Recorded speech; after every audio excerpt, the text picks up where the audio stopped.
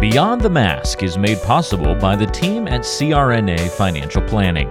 With almost 2 decades of experience, the firm guides CRNAs through the complexities of investing and financial planning. Schedule a free consultation today by calling 855-304-3748 or go online to crnafinancialplanning.com.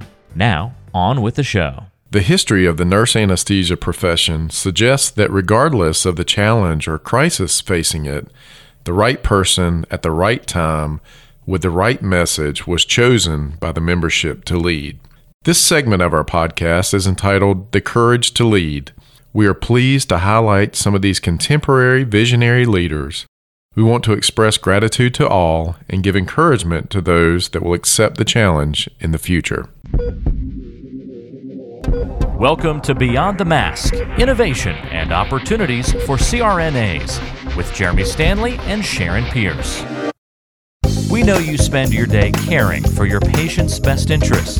On our show, we want to care for you. Join us as we leave the operating room and learn the latest in the CRNA industry.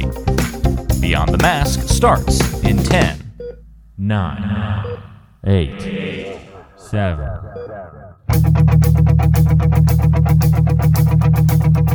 Welcome to Beyond the Mask. I'm Jeremy Stanley, and I've been working with CRNAs for over 23 years, and I'm married to one. And my co-host is Sharon Pierce. Sharon's a practicing CRNA for over 20 years, a past president of the AANA, the NCANA, and she's held many other leadership roles. As usual, our goal with every episode is to educate and enlighten CRNAs, and I think our topic today is definitely going to do that. And well, good morning, Sharon. Good morning, Jeremy. Are you awake? I'm awake. Have you had your coffee yet? I have. Yeah. Well, I hadn't had any. I don't touch the stuff. It's bad for me. So we won't go there. Well, Sharon, what time is it? It is time to wake up, Jeremy. It is, and we have in the studio with us today another one of our favorite people, Nancy Brute-Marie. It is. And Nancy's going to talk about part of our Courage to Lead series back when she was president of the AANA today. Oh, I love the series. Yeah, so welcome, Nancy.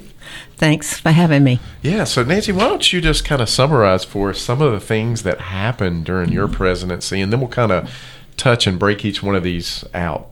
Well, one of the things that happened was that we adopted the practice statement on office-based practice and also the office-based anesthesia guidelines. It was the first time that the AANA Foundation did the mentor program for CRNAs who were working on or thinking about working on their doctoral degree. So what they did was they paired them up with CRNAs who already had doctoral degrees to, help the process. It was also the first new program directors orientation workshop. And we also had a representation at the dedication of the Women in Military Service for America Memorial at Arlington, Virginia. And of course, AANA had been an original donor to that project. One of the big things that happened was that HCFA, which is now CMS, which is a part of the U.S. Department of Health and Human Services, released a proposed rule to defer to states on physician supervision of CRNA Medicare cases. This began the Part A supervision issue, and of course that year became our top legislative priority. Also, there was a public relations campaign for OB anesthesia was rolled out, and at that time, there was a part of, if I remember correctly, the Council on Certification that we call the CTAC, and of course that's not a part of any of that anymore, but that was the first time that our members could get a printed or faxed or email transcript. Up until that time, everything was done by snail mail. Oh, My, how times have changed. I did not realize that the office-based guidelines started during your presidency, which of course has a huge impact on my practice because that's what I do is office-based. So why don't you tell us a little bit about that? And before we do that, we forgot to mention what year you actually were president. Good point. So that was what, 96, 97? Yes. Okay. Okay. So we just kind of set a time frame there Exactly. too for some of these things. Very good point. Well, I think before and during my time on the board, office practice moved from like a novelty to really being a practice setting, and a setting that AANA as well as ASA were developing guidelines, because, as practices change, then we need to put out guidelines and, practice statements, because they're important, in my opinion, as far as protecting people in adverse situations. Because if you have guidelines and you have a position statement, then you know what is felt to be a safe way to practice, and then you can lean back on those in an adverse situation, as I was doing what I was supposed to do. Of course, it can be used against you as well. So at that time, the practice committee worked on these. And actually, oddly enough, there was an educator who happened to be chair of the practice committee that year. The practice committee was kind of shocked that I did that and wasn't sure it was the right thing. And then I was told it's probably one of the best things I ever did. But Denise Martin Sheridan chaired she's amazing. Practice committee that year. And the reason was I'm not being critical, but a lot of the things that had come forward from the practice committee had to have a lot of editing done to them. And I knew Denny was really good at that, and we would probably come to the board and we would be ready to release it. And that's what happened. So, but there were some really strong people on that practice committee, like Scott Gray. And so that's one of the things that happened. I'm sure they've been revised and everything. Updated every couple of years. Well, Nancy, one of your points was the mentoring program for doctorate level students with CRNAs holding doctoral degrees. Now, obviously, that's a huge thing these days, but do you know what percentage of CRNAs, or have a general idea of what it was back in 96, 97 for? It was more like 1% to 2% that had doctoral degrees. But if you will remember, we had moved our programs into master's degree programs, and in doing that, they were in universities, which they had not been before. So program directors were finding that some programs or some departments in which they moved their programs wanted them to move from a master's degree to a doctoral degree. And this was kind of a new thing for CRNAs. And we did have some people such as Marge Fout-Callahan, Scott Foster, who already had PhDs. And so the foundation felt it would be a good idea to mentor CRNAs who were working on their doctoral degrees or moving toward working on their doctoral degrees. Because, again, like I say, it was something we had not had to do before. And were these all PhDs? Because the DNP didn't come around until... Well, now, Rush did have their DNP and their ND. They had two at the time. There was a nurse, I think it was an ND, and they had the DNP. But that was pretty novel. Yeah, as far as I know, and that wasn't mandatory. Right. I think that was the only nurse anesthesia program, but don't hold me to that, that had the option for a clinical doctorate. That was pretty bold. Yeah. At that time. Well, I can just imagine, the boldness it took to go from a certificate to a degree to a master's. And now, I didn't live through any of that, but I was around during the doctorate, mandate and saw the pushback. And, of course, the other CRNAs who'd been more experienced, been around a while. Well, what do you need that for? And so it was interesting to kind of watch all this unfold. And now, obviously, with the doctorate prepared CRNAs coming out, it does breed a little bit of animosity amongst other folks. Well, you bring up a very good point, but I don't think I had really thought about it in that regard, going all the way from a certificate to a doctorate. And basically that's happened while I've been in well, I had to they went to a master's level right before I started anesthesia school because I was ready to apply. And I didn't have my bachelor's degree. I was an ADN grad, so I had to go back to get my BSN in order to get into school. And that happened right before I went in. Yeah. So pretty much all during your career. I mean, this progression has happened kind of rapidly. And Nancy, I mean, you were an educator. It makes me wonder, as we go through this, why? Why has all this taken place in this kind of short time span? What kind of made this be pushed to the forefront? Any ideas on that? Your thoughts?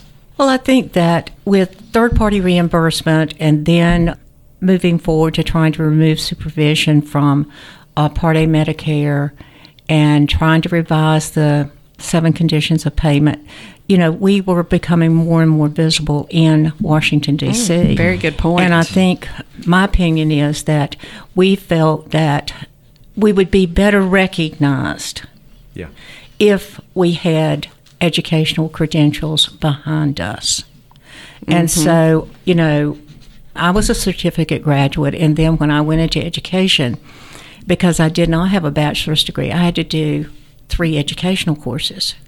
And then, of course, to keep my job, I had to get a bachelor's degree. And then to keep my job, I had to get a master's degree. So, of course, when we moved our programs to the master's degree, one of the reasons for doing that was feeling that it would give us stronger recognition and credibility when we spoke before the committees in Washington and when we lobbied in Washington. Gotcha. I think that's a very good really point. Good point. Yeah. Good point. And, I don't think I've ever heard anybody really talk about that. So but good question. So you talked about the new program directors orientation workshop. Mm-hmm. Tell us some more about that. And does it still continue today? I don't know. Don't know. I really don't. Well, go back again and remember that I'm sure Sandy talked about the Education Commission when she did her leadership thing for a past president. But with that Education Committee, we increased our program so much because that was one of the goals, because we had lost so many programs. And so there were a lot of brand new program directors in new schools. So it wasn't like where you became the program director of an existing school and maybe you graduated from that school so that you had some idea about what you were supposed to do because you had mentors who moved you into an educational area to succeed someone who ultimately was going to retire. So now you have these new programs and you have these young people coming in to be the program directors, and they don't really have have not had that type of mentorship. And so that was one of the reasons for starting the new. Well, you started a new program. I know, but I was an old person. What do you mean? You're still not old, Nancy. Well, what are you talking about? Well, I mean, I have been an assistant program administrator for 10 years before I went there, is what I mean. But, some were not. Some walked into being a program director. Yeah. And so it was just felt by both the COA and certification and recertification that they should come together and put together a workshop because they'd never done some of them had never participated in a self-study or an accreditation visit. Well, you also mentioned the dedication of the Women in Military Service for America Memorial in Arlington, and you said AANA was early adopter. Why don't you just talk for a moment about that and why that was an important time for AANA? Well, I think it was an extension of beginning to recognize women in service. The first recognition that I participated in was during Lynn Callahan's year when they dedicated the Vietnam Memorial, which is where the wall is. And so it was an extension of continuing to recognize the importance of women in the military. Because up until that time, if you think, all of the statues and everything are all of men. That's true. And, that is true. And we just felt that as an association, we needed to support both those ventures, which we did, because we had so many military CRNAs, and a lot of those military CRNAs were women. Nancy, what, if you can remember, and I know today, men, women in nurse anesthesia, it's about even. I mean, it's 51-49 or something, but back in those days, I mean, do you know percentage-wise? It seems to me like it would have been a lot more women than men back then. We were in the mid 90s and late 90s, we were moving pretty close to having 50-50. Were you? Okay. And of course, back in the 70s and the 60s, you did not have that many men nurses. I remember the first male nurse who came to the nursing program that was at Baptist Hospital years ago. Who was that? I don't remember. Well, I remember Martin Comer was one. Well, I mean, his first they name wrote was him. Ron, but I don't remember his last name. Okay. And he was after me. I mean, he came after me. Oh, I thought so he was chasing you. I'm glad we clarified that. I mean, he came, if I remember correctly, he was a freshman when I was a So what year did you graduate? Do I have to tell you Okay, that? never mind. That was a bad That's question. an off-limits question, Sharon. I was just trying to run a stake in the ground when we had the Well, let's first. just say it was in the 60s. Okay, there the you go. late 60s. All right, okay? there you go. Right. All right, I should know better. Oh my gosh, the first CRNA PAC boat cruise Yep. was held. I love that boat cruise. Yep. It was held during my year. How And- fun. And it was fun. And we had a lot of people and we made a lot of money. I think I was on that cruise. You may have been. actually. In the late 60s? No, No, Oh, 90s. sorry, Sharon. This was, no, this would have been in, let's see, that we still had, no, we had moved to the, combining the GRC with what was the spring assembly. Right. We did that the year before. So it was in the spring of 1997. I was on that. I guarantee you I was on that cruise. It was so fun. So another big point you talked about was HCFA and the deferral to states on supervision of CRNA Medicare cases. And obviously, ANA probably made this a top priority during that time period. Yes, definitely. I think that was a big deal. It was, and on my board, I had more than one educator, as well as practitioners, and there really were two issues that were very important during the time that I was on the board. And of course, I had one that was more important to me, and others had one that was more important to them. And the two were removal of supervision from Part A Medicare, and the second one was revising the 7 conditions of physician payment. Tefra. TEFRA, yeah. And that would have been that's a hard thing to do because it is very difficult to go in and make a case with Congress for why you want to change the way somebody else is paid. Mm-hmm. Okay? Yeah. Because it had nothing to do with how we were paid. But it definitely impacted practice. Mm-hmm. And in my opinion, it impacted educating students. Because, see, when I was in anesthesia school, we didn't have any 7 conditions of TEFRA. And so the CRNA and me as a student would go in the room. We would talk to the anesthesiologist because I was at Baptist. And, of course, there were not many anesthesiologists in North Carolina when I was a student. And we would talk to the anesthesiologist and tell them what our plan was. And, of course, if it was a heart or neuro, it was a little bit different. But for most cases, it was, okay, go do it. And, I'm here. Let me know if you need anything. So I pushed my own drugs. I did all the stuff, started my own IVs, blah, blah, blah. And so the rules were in not so much at that time at where I was, but in other places.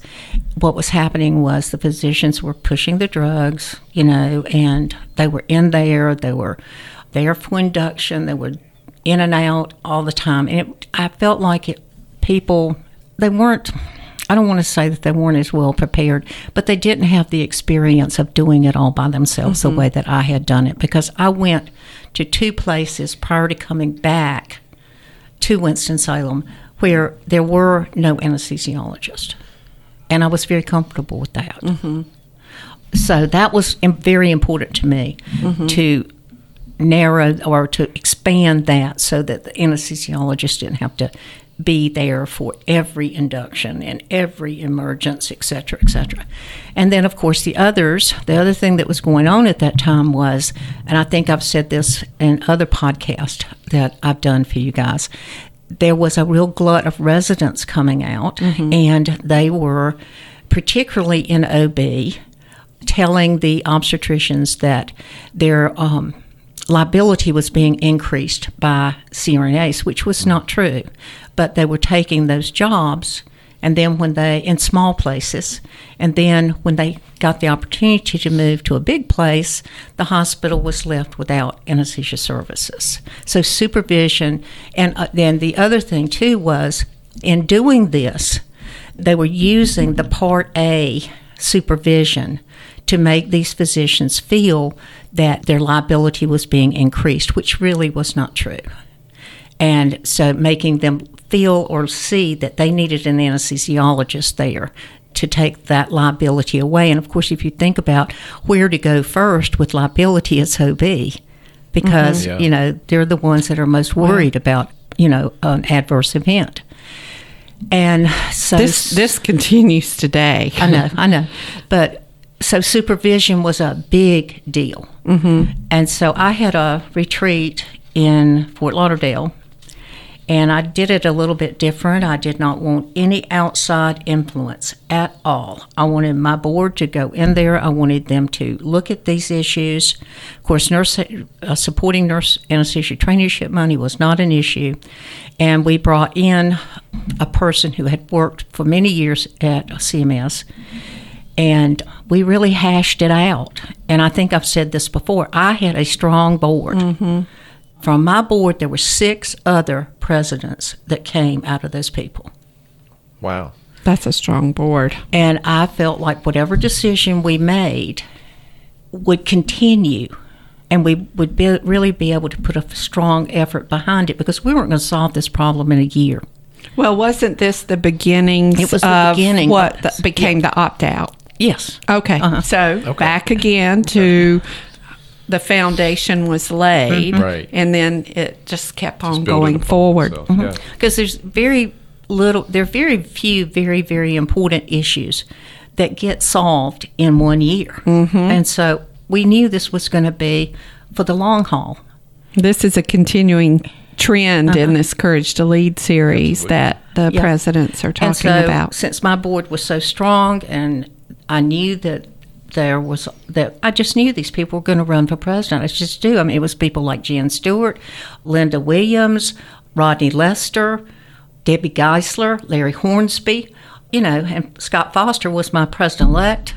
I just felt like if we could come to terms on what was really important, we wouldn't be changing our legislative agenda all the time, and we could move forward and make some change in these important issues. Well, it's like Simon Sinek says, you found your why.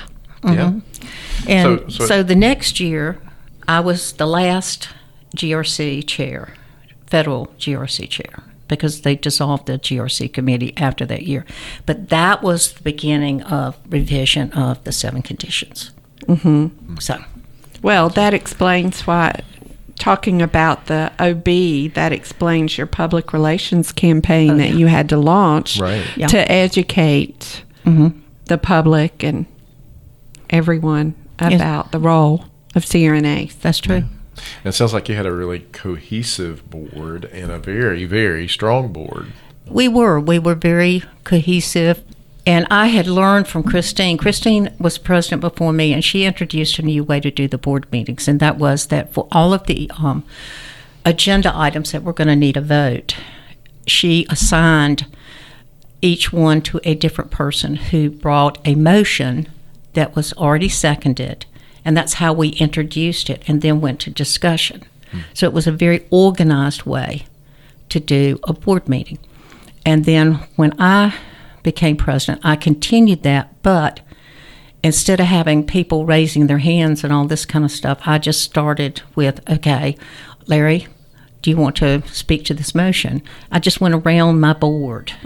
Everybody had a chance to speak. If they didn't have anything to say, fine, they passed. But you didn't have a lot of mumbling and people butting in trying to say things. They all knew they were going to get their chance to say what they wanted to say.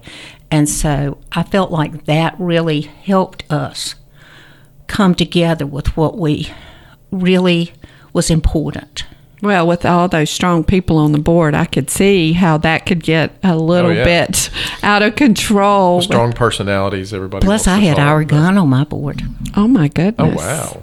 And you know how strong she was. Oh, my goodness. Yes. Wow. So you learned how to really run an efficient board meeting. So what are some of the other lessons that you learned while you were a leader of the AANA? Well, as I said, I feel that there's always an undercurrent before there is an issue, a big issue anyway. And this thing about supervision in Part A was not new. Wanting revision to the 7 conditions was not new. And so one of the things that I learned was needed by me was to go back and ask people give me the history of this. I want to know how it started. How did Part A Medicare get the supervision in it anyway? That's a very good question. You know, I pretty much knew a lot about the 7 conditions, but, you know, there were just things that I needed to know. And one of the reasons I wanted to know it was because at that time, you know, we had a lot of forums. We still do. Mm-hmm. And I didn't want to look stupid. Stupid leading those forums. You know, I wanted to have some answers, or if I didn't, I wanted to know who did. Right. I mean, this is a common thing. I can completely relate to this because, you know, I'm outside of the anesthesia world, so I have to educate myself on these podcasts to get up to where I don't sound stupid. You know, you could never sound stupid, Jeremy. You know. But, I mean, you bring up a good point. You were looking to past leaders. We have, whenever I was president, we had past president conference calls. And that way, of course, most presidents have, you know, mentors that they look to and call. You know, I could call you whenever I was president if I had any questions. Linda Williams was one of my mentors, and I could look to her. So what I'm hearing is you went back to past leaders to get the full story, because let me tell you, everything that happens is not reflected in a meeting minute. No, it's not. And, you know, I did the same thing when I was on the Council on Accreditation, because a whole lot of stuff had happened, the challenge from the ASA on our ability to accredit ourselves. And, you know, so I was kind of used to going back to them and asking, you know. And luckily, I didn't have to agree with them for the most part. I mean, you know, if I didn't agree, they didn't turn their backs on me. I mean, they always allowed me to have my own opinions. But I felt like my opinions was stronger or more valid because I had more information. Yeah. Well, you know, Nancy, we've obviously got a different generation of younger CRNAs coming out now, and you've been an educator, and you can definitely relate to that. And I'm sure throughout your time, you told those students things they needed to know based upon where you've been and what you've done for this organization. What would you tell our listeners who are getting ready to graduate or possibly within the first 5 years of their career that they should know about this profession? Well, I think I would probably tell them the same thing that I've said many, many, many times. I think right now, though, because, and I don't want to step on anyone's feet, but I think that our students are less involved in being an organization.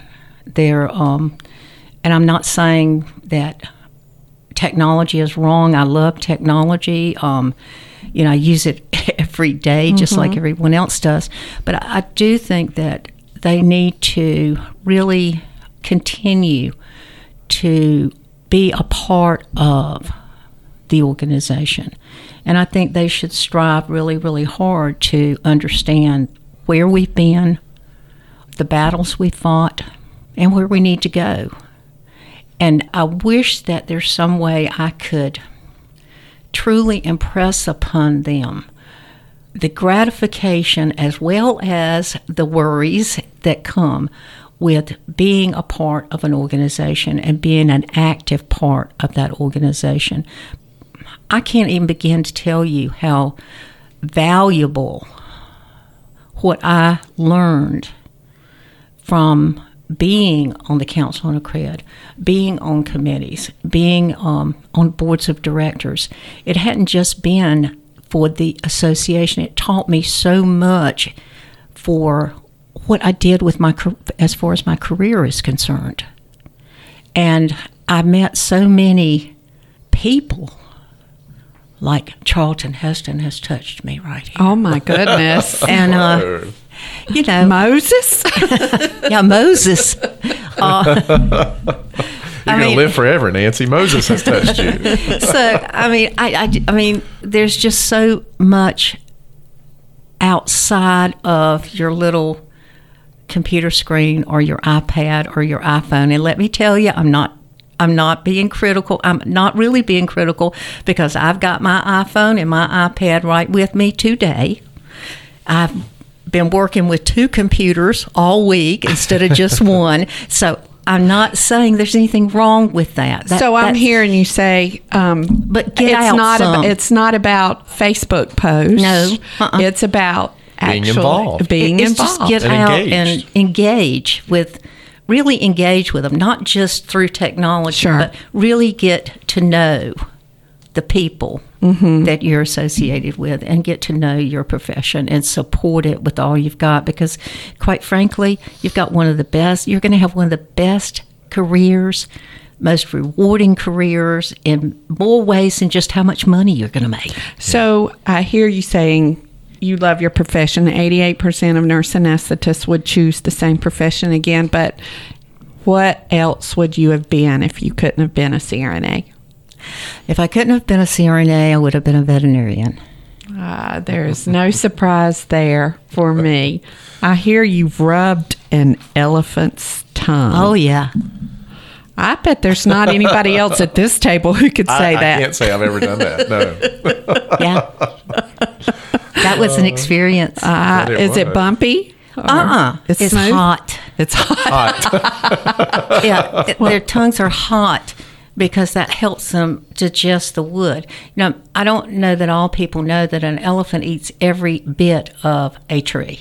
Huh. Not just the leaves, not just the branches. Just because they can. Huh. And that's why they have tusks, because they use them to dig up the roots. Oh. And so the hot tongue helps them to actually digest the wood. Interesting. And this was a very nice bull elephant. He was so sweet. And you would have loved him, Sharon, because he knew when his picture was going to be taken. And he would throw his trunk up and pose, and he loved women. He would wrap that trunk around them. So in other words, we've got a selfie elephant. So relating it back you would have loved him. Oh, that's great. I think that's a wonderful way to end this, and tells a lot about your personality, Nancy. It really does, and the caring nature that you have about you, and she really does. For those of you that don't know Nancy, that is definitely her personality. And she is begging to take Peanut. She sends me text all the time. Let me have Peanut. I'm like, Pierce would let. Pierce would die for. Oh my God, Pierce would let her have me, but not the dog. Not the dog. Yeah. Well, Sharon, I think that's a wrap. We want to thank you, Nancy, for being here. Thank you for your leadership and all that you've done for this organization. And what did Sandy always say? You stand on the shoulders of giants. Yes. Mm-hmm. Yeah. So we have a giant in the room, and she's not an elephant, but she is a giant. So we want to thank our listeners for listening to Beyond the Mask with Jeremy Stanley and Sharon Pierce. If you like our show and want to know more, check out our other episodes on iTunes or wherever you get your podcasts. Make sure and leave us a review and hit that subscribe button. If you've got a negative review, please don't listen. Okay? Thank you. Please don't leave us anything either. So it's a wrap.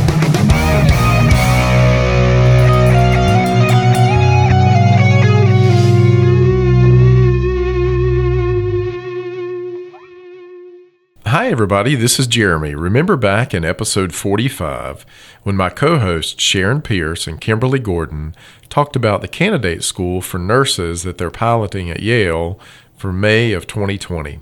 The application process opened on January 1st. If you're a nurse or a nurse anesthetist and interested in running for elected office, or even if you're interested in managing another nurse's campaign, you will not want to miss this opportunity. As the first candidate school for nurses in the country, you will want to be in the inaugural class. Just go to the Yale Nursing website and search Candidate School for Nurses and apply today.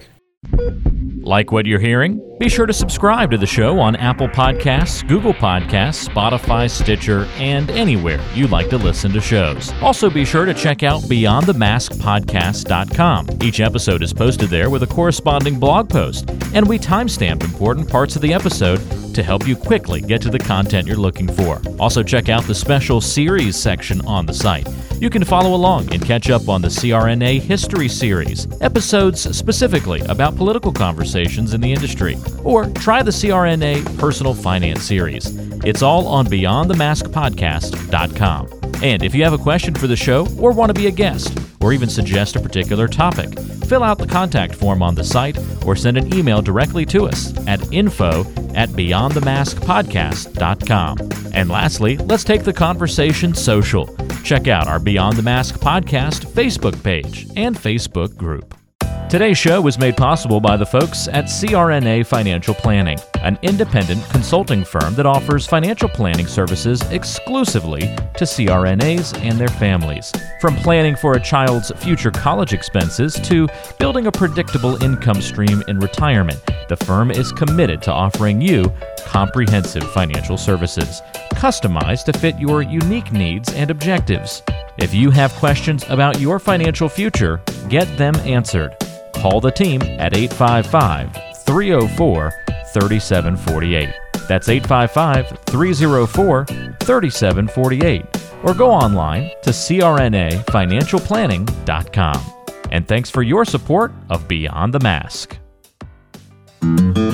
Hi, this is Jackie Rolls, President of the International Federation of Nurse Anesthetists and President and founder of Our Hearts, Your Hands, a global anesthesia support community that takes donations to allow nurse anesthetists in low and middle income countries to go to educational programs, buy equipment, or textbooks.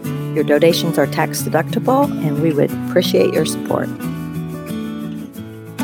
OSA EMR is a free anesthesia EMR developed by CRNAs that you can download and use on an iPad. Our nonprofit mission is to make sure that solo and small practice CRNAs can digitally record their anesthetics. To learn more, visit osaemr.com to download and consider donating to our cause. Remember, for CRNAs, data is destiny.